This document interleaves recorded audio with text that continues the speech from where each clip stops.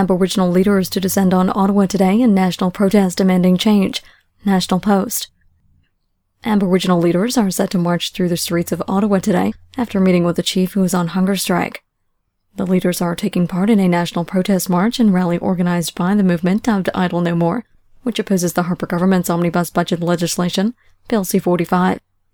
On the eve of the protest, Attawapiskat First Nation chief Teresa Spence repeated her call for a meeting with the Prime Minister and Canada's Governor-General.